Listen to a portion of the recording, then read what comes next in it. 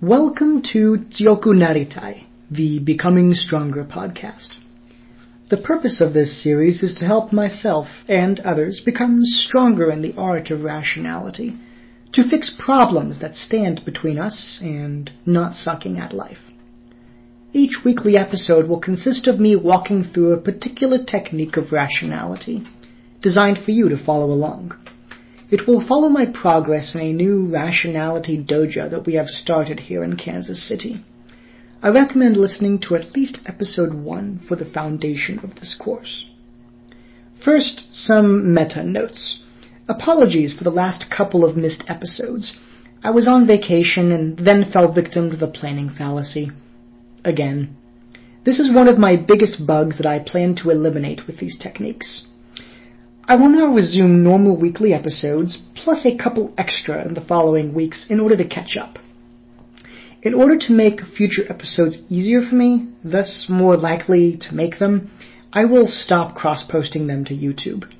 Posting to YouTube triples the amount of time an episode usually takes, since I'm a little self-conscious and a bit of a perfectionist. Also, to clarify the release schedule, so you know what to expect, our dojo meets weekly on Tuesday evening.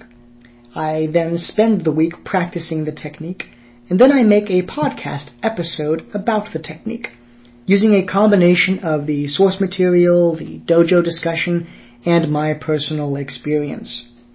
The episode will be created any time between Monday and Wednesday following each dojo meetup.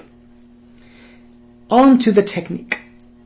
Most of you have probably heard of Feng Shui, the art of arranging your surroundings in order to acquire spiritual or energy-related benefits.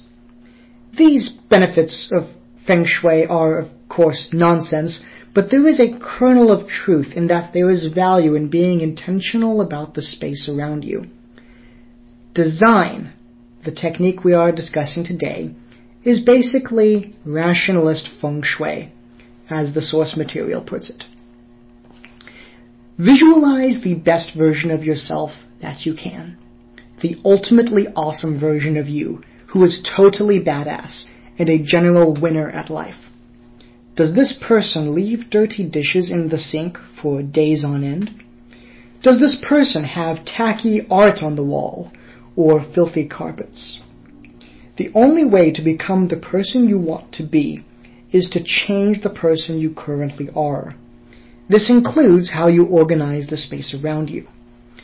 It is written, not all change is an improvement, but all improvement is a change.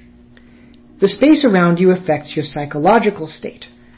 It can either help or hinder your goals. As rationalists, our goal is to not suck. To win, hopefully. Being stressed and hindered is not how you win. Not only does the space around you have psychological effects, it can make you less efficient. You can't seize the day when you spend 20 minutes hunting around for clothes or wrestling around in your cabinets for the correct cooking utensils. These design issues can have a domino effect as well. If your kitchen is not organized, for example, you may be more inclined to eat out. This could affect your finances and also lead to a degradation of your health and make your car messy if you're the kind of person who eats fast food while in the car. This will build up and lock you in a never-ending cycle of being stressed about these things and not having enough energy to do anything about them. So this technique is sort of a combination of two other techniques. It is a very specific kind of bug hunt, and we're going to solve it with Yoda timers, keeping the principles of motivational interviewing in mind. Spend 5 minutes finding every single problem in the space around you. Are there remnants on the wall in the form of posters from your regrettable scene phase?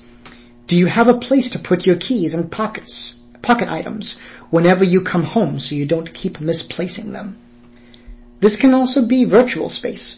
Do you have cluttered bookmarks bar in Google Chrome? Are there programs that could be accessed quicker through a shortcut? Do you need to organize that cluttered desktop or set restrictions on yourself so you don't end up scrolling through Facebook mindlessly? What about your car? Your mode of transportation is a crucial resource towards accomplishing your goals.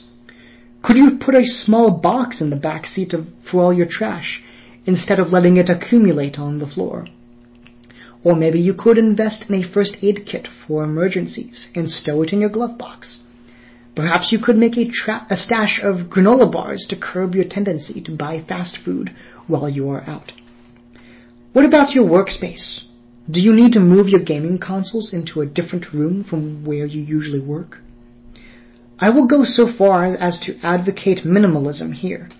As we discussed in The Stance, mindfulness is a crucial technique to master if you want to become stronger, and the more spatial noise there is, the harder it will be to focus on your goals. Please note that this is not a rejection of aesthetics. Quite the opposite. It's a prioritization of aesthetics in balance with function. Throughout this process, I would encourage you to keep the principles of motivational interviewing in mind. If you find your thoughts straying to why it's not worth putting the effort into changing these things, remind yourself of the benefits of change. I recommend listening to that episode if you haven't yet. If you are conflicted about whether a particular change is even good, then still write it down, but don't try to solve it yet. We'll get to some techniques that will help us with that in the following weeks. Unless you can solve a problem immediately, don't try to solve anything yet. Just add as many of these things to your bug list as you can, and then use Yoda timers on each one, including any pre-existing bugs that also have to do with design. If you need some motivation, think about this technique as the way we go about manipulating the space around us to our will. You are a member of Homo sapiens, the dominant species on planet Earth, and the only known creature that has the ability to bend reality to your will to this extent. Don't waste it.